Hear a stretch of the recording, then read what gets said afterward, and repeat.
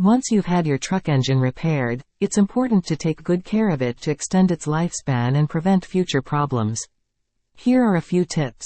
Change your oil and filter regularly. This is one of the most important things you can do to keep your engine running smoothly. Check your owner's manual for the recommended oil change interval, and stick to it.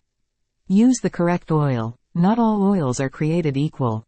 Be sure to use the type of oil that is recommended by your truck manufacturer.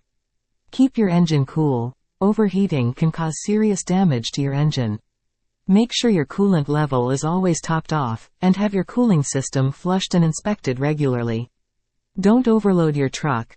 Overloading can put a lot of strain on your engine and lead to problems. Be sure to follow the weight capacity guidelines for your truck. Drive gently. Avoid jackrabbit starts and sudden stops. These can put unnecessary wear and tear on your engine. In addition to these general tips, there are a few things you can do specifically after your truck engine repair. Drive gently for the first few miles.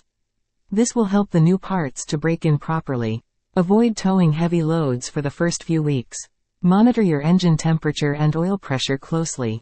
If you notice any problems, be sure to take your truck to a mechanic right away.